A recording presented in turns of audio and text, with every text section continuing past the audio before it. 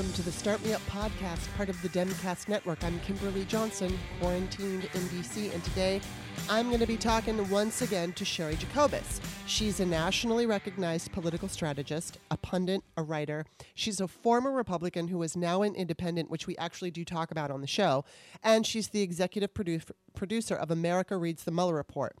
We got into all different kind of issues. It was a really good conversation, so I think you're going to enjoy it. But before I get into that conversation, I'm just going to give you a little update on Miranda. So far, so good. She's doing well. Sunday night was probably one of the worst nights of my life. And I'm going to share tomorrow. Steph's going to come on for a patrons-only show.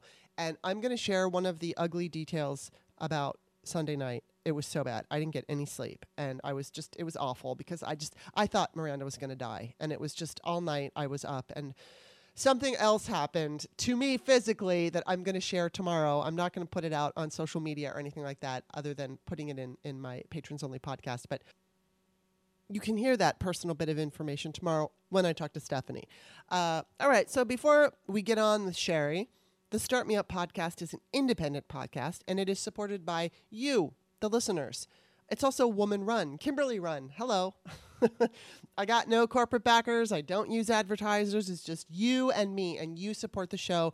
So patrons are the ones who keep this show going, and I'm really grateful. So if you like the show today, take a look at the About section. You can check out some of my past guests and see that I have a very interesting, diverse group of people. I like to talk to never-Trumpers. I like to talk to progressives. I like to talk to actors. I just like to talk to, moderate Democrats, progressive Democrats, whatever, because I think it's an interesting, it makes for an interesting kind of like overview. If you're a regular listener to the show, you get to hear all different kinds of points of view. It doesn't mean I think you have to agree with all of them, but I like to offer, different perspectives. If you become a patron, like say for $2 a month, you get every show that's under the $5 tier delivered to your email box. So you won't miss any shows. And if you sign up for the $5 a month tier, you get the patrons only shows. That's where I'm going to, like tomorrow, Steph and I are going to talk, and I'm going to tell you an embarrassing thing that happened when I was having the worst night of my life. And we're definitely going to talk about the racial and the racist things that are happening in the news that we're seeing coming down our Twitter feeds and across, the cable news media sites. We're going to talk about that. Cheri and I didn't get to that today, but definitely Steph and I are going to get that tomorrow on the Patrons Only show. So that's a $5 per month show, FYI. But you can sign up for any dollar amount. It could be for $10 or $20 or $50. It's up to you. Just go to patreon.com/startmeup. Again, check out the About section. I've got some interviews that I have linked, and you can listen to those, see if you want to become a patron, and I hope that you do. What else? So you can also make a one-time donation. On the Patreon text of each show, I include my email address, which is what you can use at PayPal, and just do the one-time donation. If you're not sure you like the show yet, but I like this show, so I'll support this show. That way you can decide if you want to do it later. You can also decide if you've subscribed for $2, if you want to upgrade to the $5 tier, whatever you want to do. And last but not least, you can find Start Me Up on iTunes, Stitcher, and wherever podcasts are found. Now, please stop by iTunes or Apple Podcasts and give the show a review. You can become a subscriber for free, and while you're there, you just hit 5 stars. That would be awesome. But whatever you think I deserve, especially if you like the show, and a review. I haven't had one of those for a while, and I do need them. They really do help me in the whole Apple podcast ranking system. So if you could do that, I would be grateful, and I would really appreciate it, and so would Miranda, who's laying here next to me. Okay, I am, just so you know, I'm tired today. I don't know why I'm so tired. I think it's probably just the stress of everything that I've been going through with Miranda and with, the news and COVID and all of it. So pardon me if I sound a little tired today and a little babbly. It's just, I don't know. It's getting to me a little bit. I'm okay, but I just, how it goes. So that should end my babbling for right now. Please enjoy my conversation with Cheri Jacobus. Welcome back, Cheri. Thanks for having me. Good to be here. Well, it's good. It's good to have you, and I just want to thank you for understanding about Monday with my cat, because that was a horrible night that I had with her. So, and I was just not even emotionally prepared to be clear about anything on a podcast. So, thank you for understanding. I know. I've been there, done that. I understand completely. Yeah, I know you had. We had talked to you earlier in the year about coming on the show, and you were having your own issues with your kitty. So, yeah, I knew you understood, but it really, it means a lot that you understood. So, thank you. All right, so let's just get in. I speak cat fluently. Yes, you do. And cat lady. I speak cat lady fluently, yes. Yeah, I've had them my whole life, so me too. All right, well, let's just jump into this. You know what I wanted to ask you before we even start talking about any of the other stuff? I was looking, obviously, at your bio on Twitter, and it says you're an independent, and I know you used to be a Republican. So did this whole thing with the hacking situation, which maybe you can just briefly let people know, is that what turned you into an independent, or, where did that independent thing come from? Well, actually, the hacking is only part of it, and it's not a short story. I was catfished, hacked, stalked. Wow. Yeah, blacklisted. It was pretty bad. Defamed. I've been through the mill with these people, with the Trump people. But they came after me and wanted me to work for them in 2015. Wow. So this was now 5 years ago, and I wasn't interested. But it was a longtime pal who was going to be working on the Trump super PAC. Mm-hmm. So I said, well, why don't we just have lunch? So we met for lunch. I did it as a courtesy, and he brings along a guy I'd never heard of before named Corey Lewandowski. Oh my God. And they worked on me, and I was like, and they told me a few things during this. Well, there was a super PAC because my pal was going to be going to work on it. I stalled a few weeks later and agreed to a second meeting, and that's when I witnessed the Lewandowski the rest of us all came to know and hate. Yeah. I mean, unhinged, violent. I mean, just wow. just unbelievable. And I told my friend thanks, but no thanks, because he had come back and said, "Oh, Corey really liked you, and he thought maybe he was too hard on you, but liked that you didn't get flustered." I was like, "What?" He's an asshole. I got flustered. Thanks. Have a great time working on Super PAC. So I still defended Trump on TV. When I was on TV at that time, I was defending all the Republicans. I wanted, my what I was thinking was I wanted good, solid Republican races, good campaigns. We had 15, 16 candidates, so whatever. Right. And then when Trump made those comments about John McCain, POW status, and how he likes people who weren't captured, that was my first public criticism of Trump. And then in the fall, when he was caught with the super PAC, denied it, threatened to sue the Washington Post who reported it, I came forward and said, "Excuse me, but yeah, he had a super PAC. Corey told me all about it." At that point, I was immediately banned from Fox after being on there a couple thousand times since the network started, 20 years, whatever it was before that. It was, and that's when the catfishing started. I fought these people. I used to be an RNC spokesperson. I worked on Capitol Hill for Republican congressmen. I ran Republican congressional races at a time when women were not running those races, but I didn't get the memo. I worked as senior leadership positions during the contract with America. I've always been a moderate Republican. Right of center, probably could have at some points worked for a conservative Democrat before things got crazy and polarized. But I left the party when the party nominated Trump. It was immediate. I became a registered independent. I'll probably remain an independent my entire life. I will be voting blue. I think people like me can help keep the Democrats honest. They're our only hope right now. But, I'm a realist, and I fully understand how when different factions get a hold of a party and control the money, they have corruption. So right now, I like the Democrats, and I'm voting blue. Well, that's music to my ears because, geez, this is just all so upsetting and scary. And, that's such an understatement. Oh my God. So let me ask you, okay, as far as COVID is concerned, I'm curious, first of all, how are you faring during this? I mean, are you able to shelter in place? I am able to shelter in place. I'm able to get exercise and walk and run and bike. And I've done driveway happy hour with friends. We've decided that our little beach chairs and camping chairs are going to get quite the workout over the next couple of years before there's a vaccine. Right. And we are perfectly happy with that because we're wearing sneakers and yoga pants. And I've decided that that's all I ever need to wear again for the rest of my life. Well, I saw on Rachel Maddow last night, she was talking to a vaccine expert who said, don't get too excited about like a vaccine coming anytime soon. I don't know what soon means, but she said what is more likely is we could see some kind of treatment. Like, for instance, zinc can reduce the length of a cold. So we might see something like that before we see a vaccine, which, frankly, I would be happy to see that. I mean, I don't... Well, it depends what your situation is. If you're around infants, if you're in a situation where you have elderly parents that you are around on a regular basis or live with, and they have health issues, like my own father, who's almost 89 years old.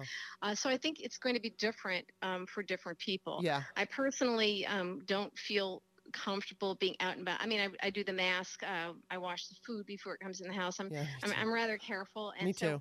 So, we're all struggling to find a way to live with this, but still live. Right. Yeah, it's interesting. I mean, I'm very progressive, but I'm not a fringe person. I recognize that in order to get anywhere and get anything done, we do have to work together. And even though the Republicans are being ridiculous and obstructionist, hopefully, what I would hope is that, we have this landslide and that tells the Republicans, all right, we need to get our shit together. Because, I mean, I always like to point out that I believe it was 7 Republican men that voted for the Equal Rights Amendment in Virginia. And so Republicans and Democrats can work together. And so obviously, as much as I'd love to see certain things that, I see the progressive left asking for, some of those things I know aren't necessarily realistic at this time. It doesn't mean they're not realistic. It just means that, things have to, like, for instance, we're not going to get Medicare for all. It's just not going to happen, even if we go with a completely blue Congress. I believe, looking back at ACA and how Democrats stopped the public option, I think now we're ready for a public option. So over time, we can see some of these changes. It's just a matter of people getting used to the idea and understanding it. And whether you like it or not, that's just the way our country works. It's like, Well, and here's an unpopular thought. I think that's the way our country should work. And I say this as somebody who worked on Capitol Hill for many years, where as a Republican, a moderate Republican, we had to work with Democrats. And what the public sees in media, when you see on cable television, it's very polarized, and it's not really an accurate reflection of how Congress worked and how we all work together. I think that has somewhat changed. You hear members of Congress who have been there a long time say, I've never seen anything this polarized. I blame media for that. But, the polarization and the wild claims and kind of sexier stuff on either side is what draws ratings. And so there are some people who think that's what's really going on in Washington, when in fact there's tons of issues that you have to work on as a committee and then get through the House with some sort of a coalition. I always worked on the House side, and then get it to the Senate and have it passed through the Senate. So, budget bills, authorization bills start in the House and then go to the Senate. And you have to do this and work together. Well, people aren't doing that. And then what you also have now, so my unpopular thought is that I think that's how it should work, so that the big stuff is really hard to get through, not impossible, but really hard, so that the members of Congress who are pushing it have to make their case, have to build a coalition. And if there's a group or a constituency that's opposed to it because it really harms them, they have to find a way to work around that or accept it. And that's how it used to work. There's always been corruption, of course, but there still had to be some common ground, and we don't have that anymore. We also have people that have become media stars, and then they end up becoming leadership in the House in particular, who have not earned their stripes, have no history of chairing committees and pushing through legislation, no actual policy objectives that matter, and certainly no policy wins. I put Matt Gaetz in however you pronounce his name, in Florida, and you've got Jim Jordan. You've got Steve King of Iowa, who got all this TV time. The racist, white supremacist, he's practically a Klan member. So you have these yahoos. And we've had them on both sides. They're characters, and they go for the red meat. And they are held up as these media stars who are members of Congress who have no standing within Congress. And it's dangerous now that we see them getting their standing in Congress through their media appearances rather than actually doing the hard what some people consider to be boring work of crafting the legislation, tweaking it, working with your colleagues on both sides of the aisle to get it through committee, get it to the House floor, and finding that common ground. But, you're not going to get on Sean Hannity to talk about that. Yeah. So. Yes, that's exactly right. And, it's a shame that it's going in this direction. And I don't know, I really have no idea how things are going to change come election day, which I do want to get to in a minute. But I want to go back to COVID just for a second. And I want to ask you, are you seeing a divide with okay, because I'm like you. I pretty much consider going out of the house and going into a grocery store or any kind of enclosed place, okay, I view myself and anything I take out of it contaminated, so I clean it when I get home, including my hair, because I figure I don't know if like a droplet falls in my hair, so I'm just going to be extra careful. Even if the CDC's, it appears, I think they said something like, it's probably not a danger. To me, probably isn't a strong enough word, so I'm going to assume that it is. It's like if I touch raw chicken, I'm going to wash my hands. That's a very good analogy. Assume that you've just touched raw chicken at all times. Yeah. And rubbed it all over your body. With glitter. Have you ever tried to get rid of glitter? Exactly. So, and I, I'm seeing now, there are family members, friends, not mine, not necessarily, just in general, where you have somebody who's your family member or your friend who doesn't care or doesn't think it's a serious issue. And then there's like, all of a sudden there's like a divide. And unfortunately, I just kind of lost a friend who I really consider more of an ally than a friend, but still over the fact that we disagree about posting about the importance of wearing masks. She doesn't think. Oh yeah. Yeah, and it's like I have a friend who actually is a nurse who is reading something. She's also a MAGA, a Trump supporter. Posting on social media. I don't think we need to wear masks. That's horrifying. A nurse. A nurse. Oh my God. Mm-hmm. Oh my God. The brainwashing is so deep. But she's all in with the MAGA. Yeah. This is someone who believed in the pizza parlor basement Hillary child sex trafficking, all that kind of stuff. Wow. But that's dangerous. And so when we're talking about having gatherings and doing social distancing, responsible stuff with our lawn chairs and our masks and 6 feet apart, and we're not going to have drinks except individual bottles or cans or whatever. Yeah. This is a person that you have. Do we really want this person with us? Right. Because we don't know what other bad habits or what else is being ignored that could put us at risk and therefore our loved ones at risk. Yeah, that's just that's like one of the things that, fortunately my family is pretty safe and understands where I stand because, my mom is 73, I think. She just turned 73 and she lives alone. And I've seen her twice and I'm going to go to hang out with her like you're talking about in her backyard, do the same thing. But, she has 2 cats that I actually picked out both of these cats and named them, but I can't hug them and love them. And, and it's like really tough for me. And, I know that there are other family members that are a little bit looser with that. And I'm just waiting for, the guilt to come in about, well, it's not that bad and you're living in fear and whatever they say. Well, is it such a big deal to wear a mask? And we're not talking about taking such huge, extraordinary measures. We're talking about basic things that just have to be adopted in our culture. When you go into a store during this time, knowing that we have 100,000 dead Americans, and for people who don't care about that or it's not real because it hasn't touched their lives. You've seen my entire life, you see these signs on the doors of the stores: no shirt, no shoes, no service. So no shirt, no shoes, no mask, no service. Yeah. And there are Asian countries have been living with the mask culture for many years, and we have to adopt this. And I don't understand the mentality of the people who are resisting this. Yeah, but I can't. It's like the word mask culture. That's just like something I never thought I would have to live through in this country, but here we are. Okay, now I want to ask you something. I'm totally curious about this. Did you see the footage of Donald Trump standing on Memorial Day holding his arm down? Do you know what I'm talking about? I have seen that. I've seen that stance on him a few times. Yeah, so he stands where he leans forward, and then he was like, it looked like his arm was just kind of doing whatever it wanted, and he like had to hold it down.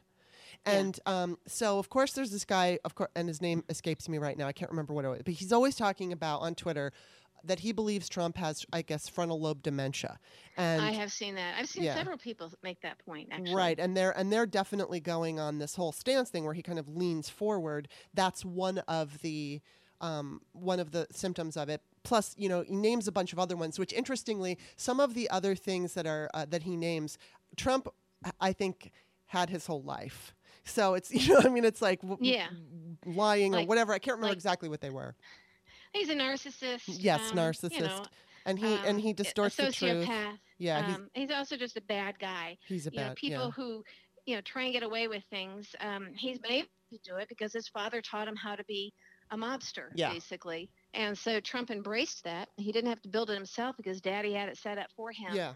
And he simply has gotten away with it. So we focus so much on him, but the truth is it's his enablers. Of course, Trump can't get away with any of this, but he keeps pushing the envelope because we let him. Because we let him, the media lets him. And Twitter Bill Barr is now letting him. Yes, I know, exactly. Well, what I wanted to ask you about with this is, do you think this has anything to do with that visit to Walter Reed? Because I know last November you were like, he has this unplanned trip to Walter Reed that was supposed to be like partial physical, which never happens. So do you think that this might have something to do with it? Oh, yes. I mean, that was definitely not planned. It was something had happened, and they lied to us about what it was. Do we know specifically what it was? No. I, at some point, thought that this is a man who's acting a whole lot like he has some sort of a vaccine for the virus, and that would have been about the time, because the day before he went to Walter Reed was the first case in China. Wow. So that's right. I forgot you tweeted that. Yeah. So I can tell you that knowing a little bit how this sort of thing works, the President of the United States does not just say, I think I'll take part of my visit now and break it up into groups for my annual physical. That trip was about something. It was about something significant, and it was something they didn't want to tell us. I mean, we knew when George W. Bush choked on a pretzel, right? The whole world did, because they had to tell us. And we, so to keep things that secret, and his initial doctor saying that he's healthy, and when he was running for president, the health issue with this man has always been an issue, and I think that there's more than one health issue. We think he's sort of Adderall. God only knows what else he's on. I also know, or at least had heard, that Roger Stone years ago said that Trump always wears a bulletproof vest, and that's why he does not button his coat. His jacket is always open, as you notice. Yeah. Or you will now that I've told you that. And I remember Stone saying that's because for years, long before running for president, Trump wore a bulletproof vest. So Trump has enemies. Trump has done some really bad things to a lot of people. Yeah. And he knows that he's vulnerable to something. I mean, this man has lived his life like a mobster. Right. You don't wear a man as vain as he is about his appearance, even though what he does for his appearance is rather comical. He takes a lot of time on that hair and his makeup. I mean, certainly more than any woman that I know, and wearing lifts and his high heels and all of that. So the fact that he has that sloppy look with the jacket open, and I don't even know what the red tie every day thing is about. That's some other kind of a weirdness, with held together with Scotch tape so it stays down. But yeah, so there's lots of odd things about him, his behavior. I do think that he has dementia. I do think it's been exacerbated by drug use, but he's also a narcissist. He's psychotic. He's got all kinds of psychoses. And he's an evil person. It's just hard to see all of this in one person. There might be people like that who exist in our society. In fact, I know that they do. But the problem is they're not in a position to cause so much damage. They can hurt their families. They can hurt coworkers. If they're the business owner or the boss, they can hurt people that way. But they can't hurt an entire planet, an entire country. Yeah. And that's why this is so dangerous. It's behavior many of us have seen in others, but, they don't control us.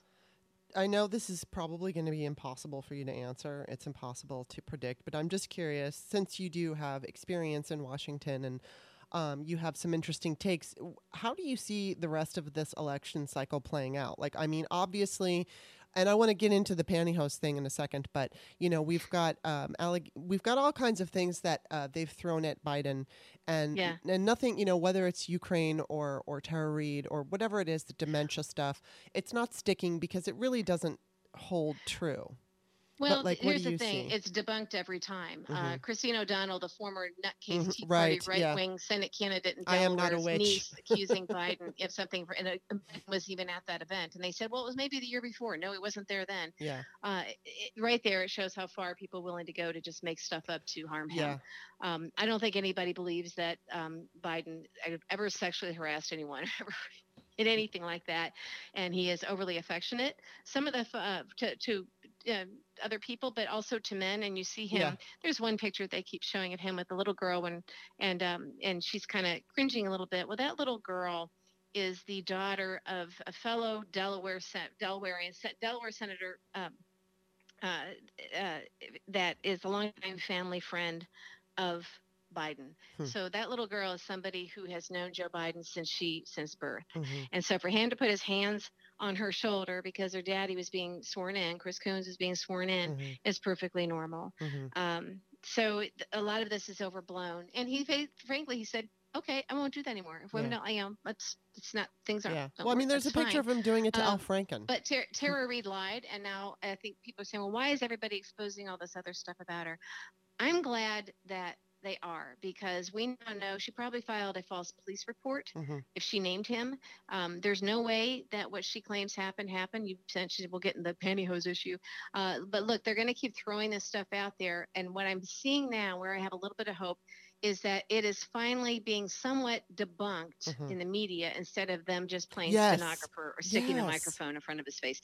They're doing the hard work, mostly print. Print comes before broadcast always. So print media is now really doing the hard work and putting it out there, and we're all pushing it out there so that it permeates that part of the population that isn't seeking it out, or they only watch Fox. The turning point is when Fox News has to start saying, like Sean Hannity saying, wear your mask. Yeah. Oh, okay. When you always have Judge Napolitano saying what needs to be said, but when you have, like, we now see the Washington Examiner, which is like Breitbart. Yes. It's like it's the worst of the worst, and they are taking on Trump now for his horrendous tweets accusing Joe Scarborough of murder and all this insane. Other horrible garbage. Yeah, and they're saying enough.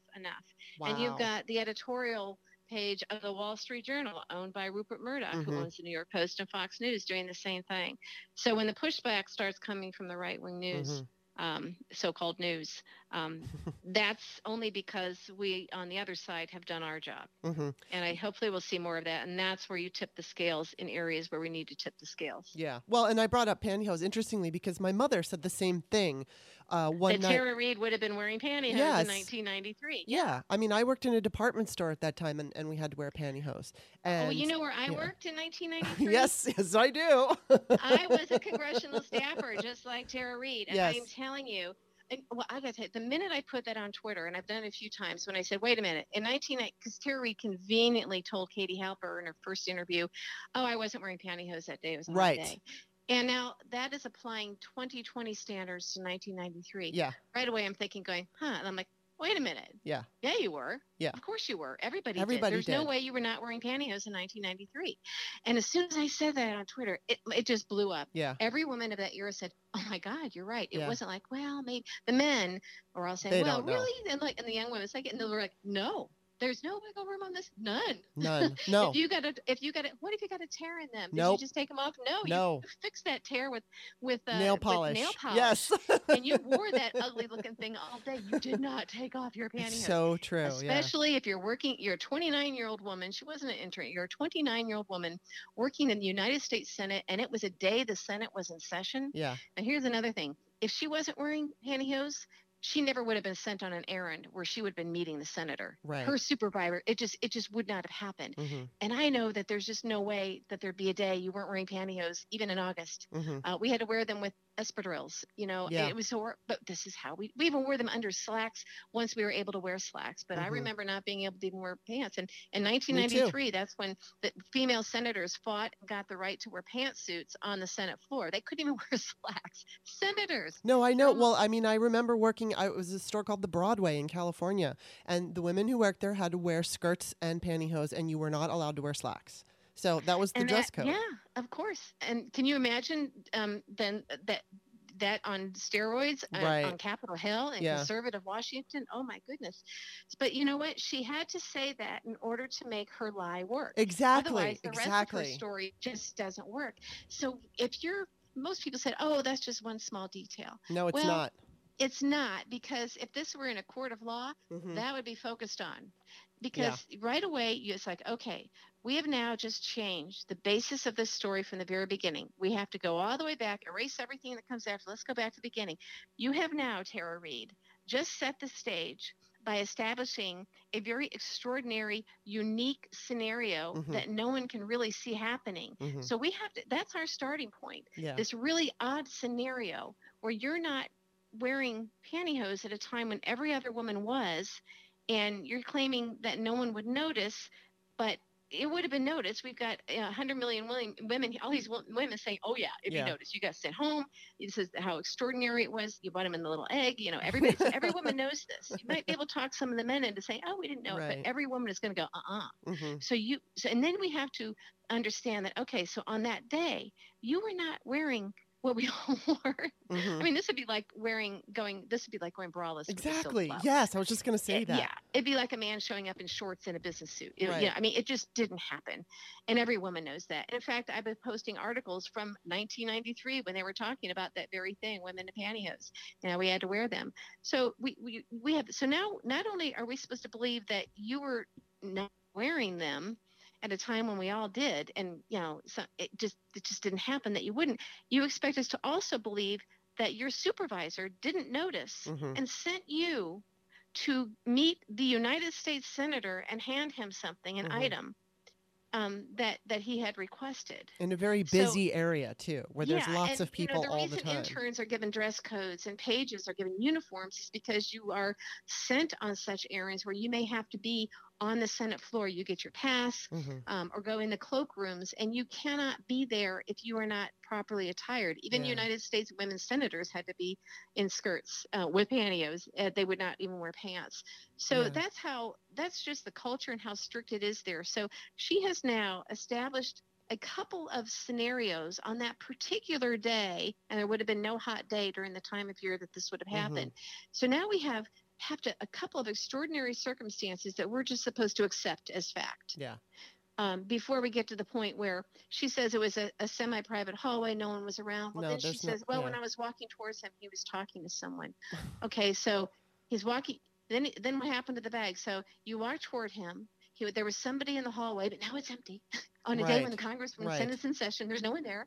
And he pushes you up against the wall, sets the duffel bag down, sticks his hand up your skirt because you're not wearing pantyhose. So it just made it so convenient.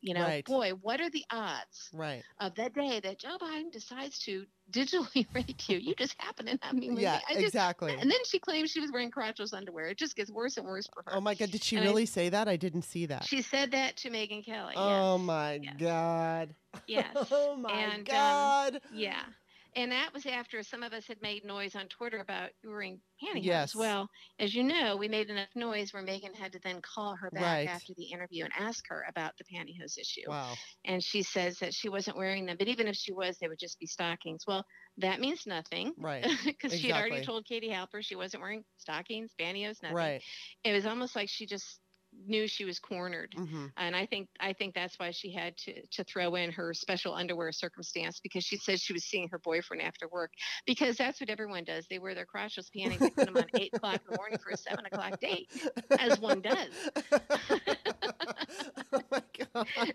Oh, it's so comfortable, and it doesn't matter that you're working in the Senate. I think at the time too, she was living with her boyfriend, so that's kind of weird. Right. That is go weird. Home, she was like, okay. Aside from that, it's just gross. And if it's supposed to be hot, you want to take a shower. I mean, I can't speak for everybody, but I know that I would want to, after a day's work, if I wanted to have some fun with my boyfriend, I'd want to take a shower. Well, and then the fact that her so-called corroborating witnesses did not corroborate right away.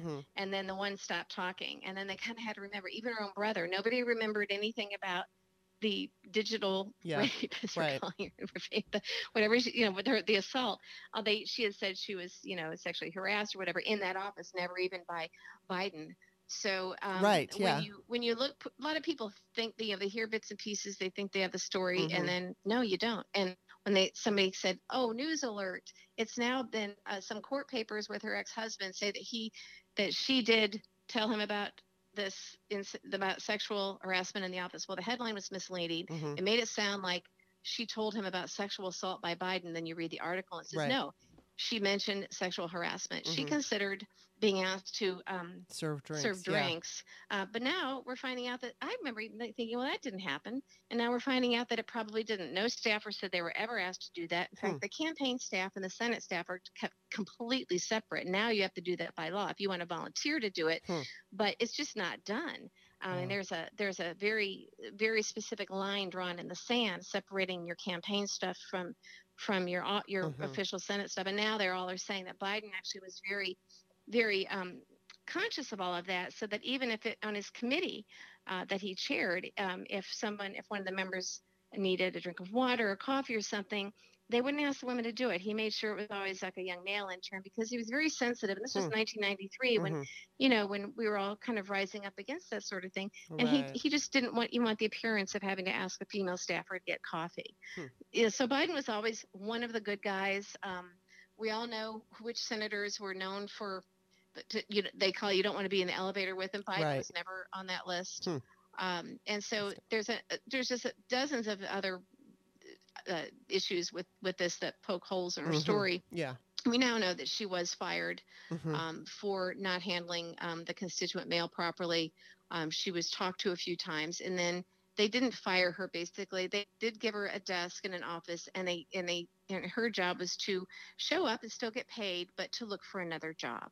And she had been written up on notice several times, so she didn't know it was coming. It's not like they just fired her one day. She had a couple bad job reviews, and they really created a safe environment for her, and that wasn't embarrassing. And then, and she left. Now she had some other legal issues and whatnot. And she's got a few more now that have come out. I think she's got some problems. And I think that at this point, that DC police report that she filed within the last couple of months, that if you lie on a police report, if you file a false police report, that is punishable by a huge fine and jail time. I know that won't happen, but I think, to go back to what we were talking about before with the pushback, when stuff like this is exposed, when there are these lies and people say, oh, just make it go away, let it die. Well, we've got a lot of voters out there that still believe Tara's story because they didn't get the updated information. And I think this letting it go is the wrong thing to do. I agree. People have to know that there are consequences that to doing this sort of thing. That and with Obamagate, even this, which is completely made up, there are consequences, and you can't just let it go. And now that we kind of let things go with the Mueller report, the fact that they did not impeach Trump for 10 counts of obstruction of justice. They decided, then the Ukraine stuff came up, so they went with that. You now have, we'll just let it go, or let the voters decide. Well, you now have Republicans, you now have Trump and Barr and everybody on the right saying, well, it was proven to be a hoax. The Mueller report was a dud. It was proven to be a hoax. There was no collusion, and there's no Russia involvement in interference. And this, of course, is a lie. So by letting it go, you're giving them a win. And I think it needs to be pounded on. And I've been doing it over and over and over again. Mueller found evidence of collusion, just not enough. But because of all of the obstruction of justice, he did not find enough. He could not prove collusion to meet the reasonable doubt standard that's required for indictments. He also was not allowed to indict, as you know. And that was Barr. So there was collusion. We all know there was a lot more, but you couldn't prove it because of all the obstruction of justice, which is why obstruction of justice is a crime. You can't say, we got away with it because all you have to do is lie, and that's okay. I think that the Democrats in Congress erred by not, 1 year ago, they should have immediately started those articles of impeachment for obstruction of justice. Or they should be doing it again. I think that was a big mistake, because what that does is it gives the yahoos out there, the idiots who don't read and consume actual news, the people who think they're smart because they get a couple of talking points from Rush Limbaugh or from Fox News, that are, it was all a hoax. It was proven. No, why weren't they indicted then? Because they weren't allowed to. I mean, you've seen the circles that people talk. So that's a problem. I think by not forcing Twitter to address the bots and trolls, they give us new tools. You can hide replies. Right. But they can't really solve the problem for us. Or they won't, rather. So as long as we allow Trump to get away with this and Barr by not addressing it in a swift fashion, they're getting away with it. You can't say let voters decide. Well, voters see Congress not doing anything about it, and they think, well, it must be okay. Yeah. Does that make sense? It's sending the wrong message. Exactly. I'm sorry. I say throw the book at him for everything. I totally agree. And I don't, I'm just a little, I don't know. I mean, obviously Russia is working overtime to interfere. I mean, and I should say attack our election and our democracy. And as somebody who lived in Russia when I was 12 years old and feel like I have a pretty decent understanding of the Soviet mentality, which Vladimir Putin has, it scares me. It really scares me because obviously they've penetrated our government. They've got the keys to the White House, and they have a lot of dirt on a lot of Republicans because they hacked the RNC as well as the DNC. We just didn't hear what they found with the RNC. So that whole thing is, and the Mueller report and everything you're talking about, I totally agree. And it's just, I mean, I think Trump has just exposed so much of what's wrong and what needs to be cemented in our traditions and rules. And so I wish, I mean, I'm certainly not about attacking Democrats. I can call them out for things that I think they're weak on. And I wish that they would, in some cases they've been strong, but in other cases, like you're talking about with the Mueller report, I do agree. They should bring up articles of impeachment. Look, we either follow the rule of law or we don't. Yeah. And it might not be the fight that you wanted, but it's the fight we have, and it's their job to impeach when a president is breaking the law. It's how do we ever catch anybody on this stuff? It's kind of like, if we can talk a little bit about Twitter, the things that people get suspended for or get on timeout for, and then others don't, including Trump. Why is he allowed to get away with this? I mean, Trump defamed me on Twitter. And, they end up saying, well, that's just Twitter, so it doesn't matter. Well, right. That's what the judge was saying a few years ago with regard to my situation. And had one judge come forward and just had the kahunas, the doodads, to take it on and establish what Twitter is and isn't, we could have prevented all this. So I look at the last 5 years, and I look at every judge, every lawyer, every elected official, every party operative who caved, every pundit, anybody who thought, well, I'll just let this one go because otherwise I'm going to get dirt on me, or I don't want to get splattered if I take him on. I'm just going to let this go and let somebody else handle it. And this snowballed because there was a time when any one person just doing the right thing, even if it was difficult, could have made that difference when you look at how close this election was. And I know a lot that I can't talk about. Yeah. I know a whole lot. And I know those in law enforcement up and down the line. And we know elected officials, and we know people in the media even now that are sitting on some stuff because it might implicate some people that they consider to be sources, or it affects somebody that they consider to be not important, So Cheri Jacobus doesn't matter. We don't care about her story because she's not one of the big players. So we won't report X that we know. It's just not sexy enough because she's not important enough. Or this person that we know is dirty up to his eyeballs is a source, and he has good quotes, or he's on TV. There's a lot of these green room and Manhattan dinner party alliances, that are unhealthy. And a lot of people know that that's where our media has let us down. The press has let us down. They're just too cozy. Even with some of the people that they consider to be the good guys now are not good guys. So when you let someone go, you end up having to let everyone go. And we're like a third world country here. Yes, we are. Or banana republic. I don't know what other analogy to make. Yeah, we are. We absolutely are. And it's terrifying. But I'm going to switch gears. And the last question I'm going to ask you about, because this has just was interesting. You've been tweeting about it. It's about the abortion debate. And you were basically saying if the morning after pill were widely advertised, abortions would be dramatically reduced. You also talked about both sides not using it to fundraise, but I just want to be clear that a lot of people don't know the difference between the morning after pill and the abortion pill. And the morning after pill is something that you take to prevent pregnancy. The abortion pill literally causes an abortion. So I know that the ACA covers the morning after pill, which one again is not, and I'm never going to say this word right. Maybe you can help me with it. Abortific. I can never say it. I can never say. I've heard it said like a million times, and I can't say it. But basically, what it means is the morning after pill does not cause an abortion. It basically prevents, fertilization. So Yes. So now, I mean, if there's like, it's true that it's not. I mean, I know there's Plan B, and then I can't remember the name of the other one. But you can get those from the drugstore, too. I mean, they're covered on the ACA, but you can go to the drugstore and buy Plan B.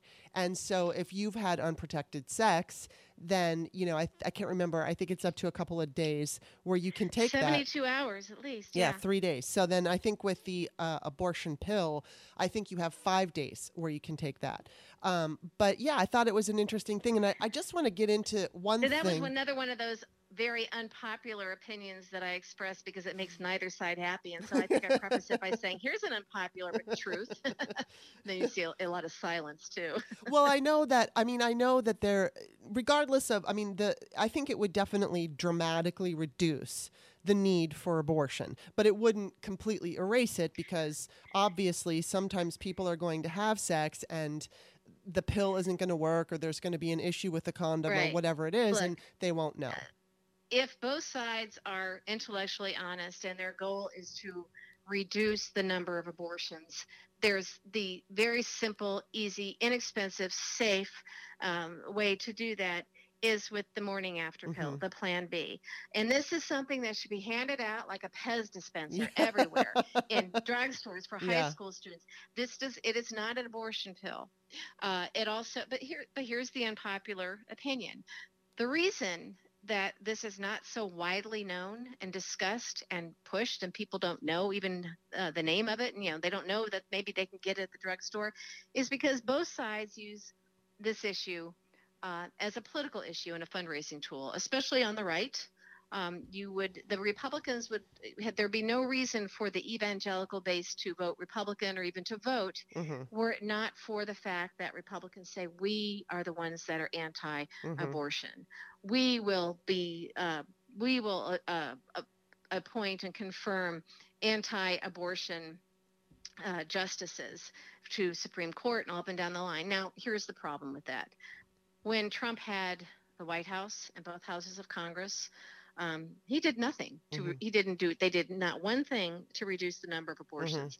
But it's a great fundraising tool, and it's a great way to gin up your base and build your coalition. On the other side, it's the same thing. By people who are passionately pro-choice because they don't think that women should be forced to carry unwanted or unhealthy to term. And so and also abortion is a big industry, and Planned Parenthood, it's all a very, very big industry. It's a big voting constituent. There's a lot of people who work in the industry, and they kind of like the idea of keeping that going too. Now, should abortion still be legal? Yes, but you would be able to cut down probably 90% of the abortions if it was adopted in our culture, wherever you went, that you could take the morning after pill. Now, would some people say, well, then you're just going to be relying on that instead of responsible birth control? Maybe. They might, because birth control pill you take every day.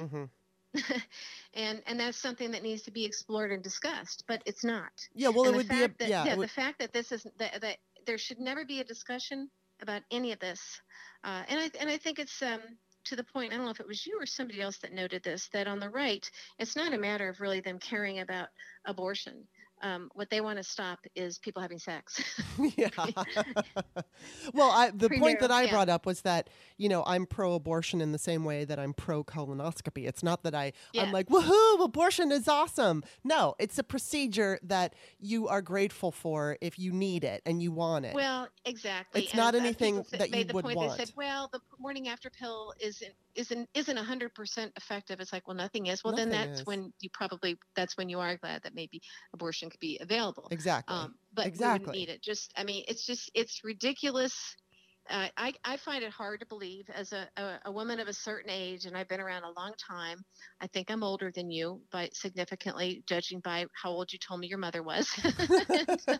Well, I'm going to be 52 in July, so. Yeah, 52. I'll be 52 in July. I had to think about that for a minute. I just turned 60. Well, you're not that much older than I am.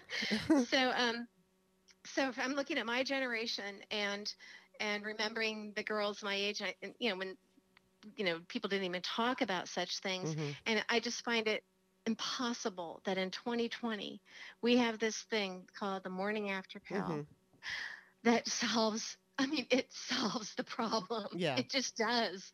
It solves every problem. Yeah, it does. And it's probably really even does. cheaper than people being on birth control. And let's not forget the fact that there are some people, some women who maybe they are not in a regular relationship, but they find themselves in a situation where they occasionally are sexually active, but not enough to justify the pill, which has side effects and is expensive, and you take it every day. It's insanity to me, absolute insanity that today we have something called the morning after pill, and everybody doesn't have a bunch of them in their medicine chest or in their purse. Yeah. And that it's not handed out easily, cheaply. I mean, like a Pez dispenser. Seriously. If you can buy condoms in a men's bathroom, you should be able to. Yes, absolutely. Go to the lunch counter at your high school or the nurse or something or somewhere, or just from a dispenser and get the morning after it is pill. preventative. And I mean, I'd like to say this too, as far as, you're talking about the unpopular opinion in both sides. Obviously, I think as a progressive, as a Democrat, as a pro-choice woman, I think, the fundraising done on any kind of Democratic fundraising saying, hey, we're pro-choice and we're going to protect women, obviously, as you said, comes from the fact that the Republicans are heavily fundraising on it and actively closing down clinics across the country and making abortion extremely difficult. And so if that weren't in place, I'm not saying the Democrats wouldn't fundraise on it, but to say something that isn't popular and maybe not everyone wants to hear, but I've been a grassroots organizer, activist, I should say. I've been in the activism world, not so much out on the field, but like more of an online connected to the people in the field. And it was very sad for me to learn that in the, I was an advocate for the ERA, I still am, but I learned that there's a bunch of organizations that support the Equal Rights Amendment, feminist organizations. And there's one in particular that only shows up after all the work is done, and then they kind of take credit for it and fundraise off of it. And when I found out about that, it pissed me off so much. And I had, I actually spoke to a couple of people, heads of these organizations, and offered my help and said there was a lot of things that I used to do with blogging. I used to hold Democratic senators accountable if they were not supporting the Equal Rights Amendment. And so I told them straight up, I'm willing to be the bad guy, I will, or the bad cop, I'll write the shit about him and you can stay clean, but I learned though that sometimes they liked to take credit for something that didn't even have anything to do with, and then they would fundraise off of it, and then they wouldn't use the help that was offered to them for free. And it pissed me off. Well, here's what I think would be really smart of Joe Biden to do, is to basically, in a smoother way than we've just been talking about it, but in a debate and say, I am pro-choice, but I think we're being disingenuous on all sides unless we are not leading by saying we want to reduce to the point where hopefully one day eliminate the need for abortion. Yeah. But here's how we do it. Yeah. We know it can be done. And he could have a little bit of a Sister Soldier moment where he takes on the left and gives somebody on the right a reason to vote for him. Maybe not evangelicals, but people who think, okay, I hate Trump, I hate all this, but I'm so I really hate abortion. I want to do something about it. But if he comes up with something that, yes, I'm going to fight to keep abortion legal, safe, and rare, but I want to talk about the rare thing, because we find people giving that a lot of lip service over the years. We have we have the morning after pill, and no one's talking about it. And I'm going to do X, Y, and Z. And I think that would confuse people in a good way, because a lot of Catholics, because he's Catholic, and one might say, you know what, he's right. And he should come right out and say, this issue is being used on both sides. And he should say how. Yeah. No, I agree. And I think that would be good. And I'd like to address, too, the rare thing, because I know Hillary Clinton got a lot of crap for saying that, from feminists saying you shouldn't say that because it's almost like shaming. But I feel like, okay, well, if you have dental surgery, wouldn't you want it to be rare? If you have, again, it's not about shaming. Nobody wants to have to choose abortion. We want that choice. And that's what you have to say. To say until you're familiar with the process, it's not pleasant. No, of course not. Nobody wants we it. Do. And we don't want, especially younger women, to have to go through this. It is a lot, that's what, and I think that somebody can speak honestly about that, and it would be talked about, and in the intellectually honest, you'd have people on the far left saying, we just, this is going to make sure that's going to hurt our cause, or say, no, it won't. And I think it's going to get him more points. He makes it very clear. I will not do anything I want to protect the legality of it, keep it legal. But let's talk about rare, because neither side is talking about rare. Yeah. And I would love for him, if he did say talk about rare, to make sure that it's not about a shame thing, not like rare because it's shameful, rare because nobody wants to have to make that choice. It's not fun. Even if it's not mentally difficult for you, it's still a physically uncomfortable thing to go through. So, that would be my big thing, because again, when Hillary Clinton said it, I saw, pushback from feminists, and I thought to myself, I'd been in the position as a single woman in my 30s where every once in a while I didn't know what was going on, and I did not. I mean, I was always pro-choice, and I figured if I had been pregnant in that moment and I was not with someone, I wasn't going to even consider having it. And it was just, I was filled with dread just because I didn't want to have to even deal with any of it. And so that's, that I agree with you in that if we promote, especially if Biden took that on, I think that would be... He would change the conversation. Yes, he would. Yes, he would.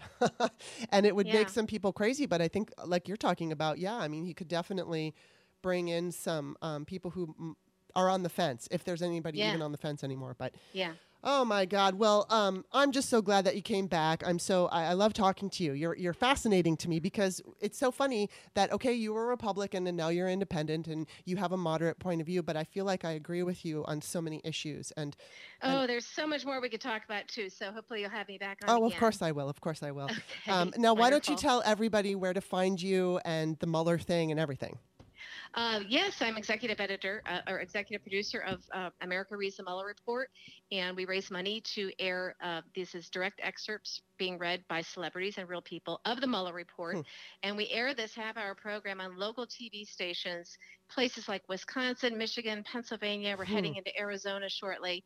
And we are making sure that everybody knows what's in the Mueller Report, because if you watch Fox News, you listen to Bill Barr, you won't know. Right. And you can follow me on Twitter at Cheri Jacobus, CheriJacobus. Awesome. So I'm going to put all of that information in the text of the Patreon description. Thank you so much, Cheri. It's been great talking to you. So be safe. All right. Well, that was a fun discussion. Talking with Cheri, as I said to her, is fascinating to me, because as I watch her on Twitter and understand that A, she used to be a Republican, and B, she's an independent, I find so many times that, I align with her thinking and I agree with it. And I think, it makes me feel, how can I say this? I mean, I make no apology for who I am. I always say that I'm a very progressive person, but I do understand the need for compromise.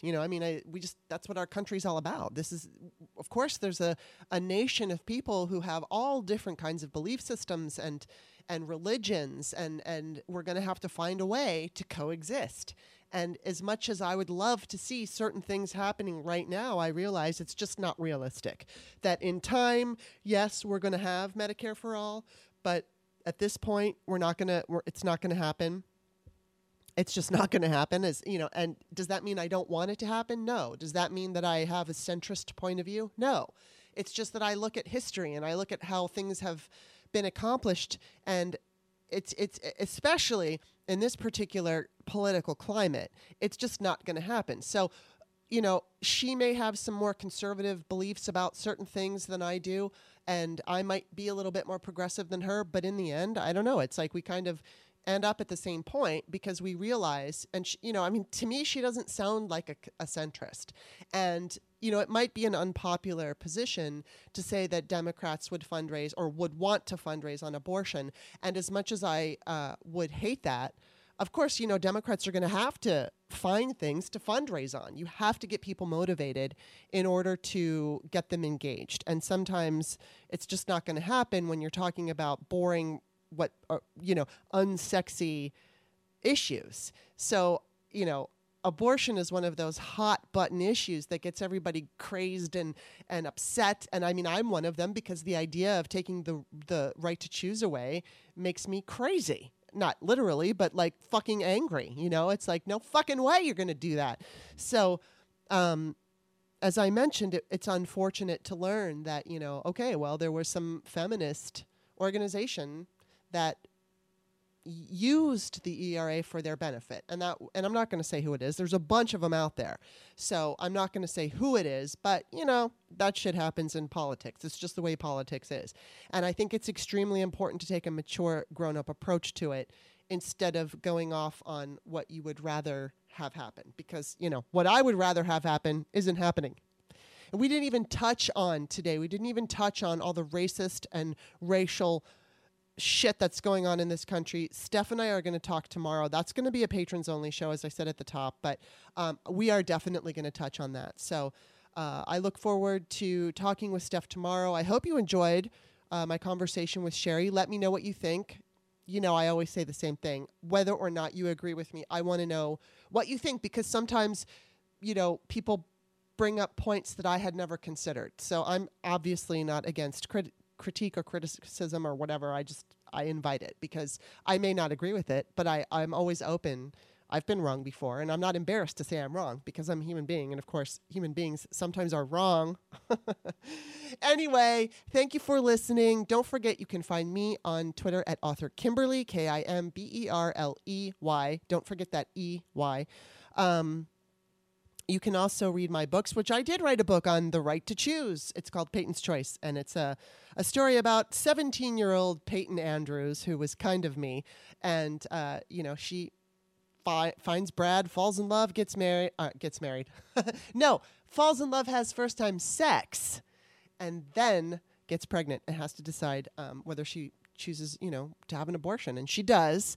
And I'm not giving everything away, because it's about the process more than the fact that she had an abortion. So, I've explained before on this show that book is loosely based on my teen life in Torrance, California, which was at the time like living in paradise. I told that to my mother when she moved from Torrance, California back to Hollywood, and I was still living with her. I was so devastated, and I told my mom that Torrance was a little piece of heaven, and I was so upset. But, then I moved to Hollywood, and I met this dancer who he danced with Michael Jackson and Janet Jackson and all the big people, and I had fun in Hollywood. So my whole sad song about Torrance completely changed when I met the dancer in Hollywood. And then I became an actress. That's a whole nother day. All right, thanks for listening. Obviously, I need to get some sleep because I'm tired and I'm babbling. So we will see you tomorrow.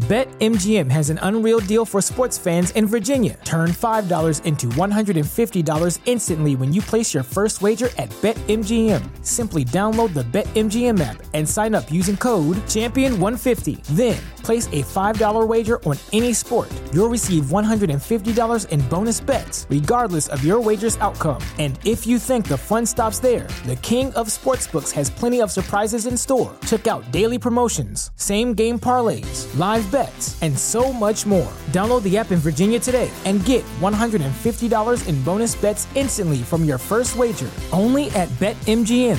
BetMGM and GameSense remind you to play responsibly. See BetMGM.com for terms. 21 plus only. Virginia only. New customer offer. Subject to eligibility requirements. Rewards are non-withdrawable bonus bets that expire in 7 days. Please gamble responsibly. Gambling problem? Call 1-800-GAMBLER. Promotional offer not available in Washington, D.C.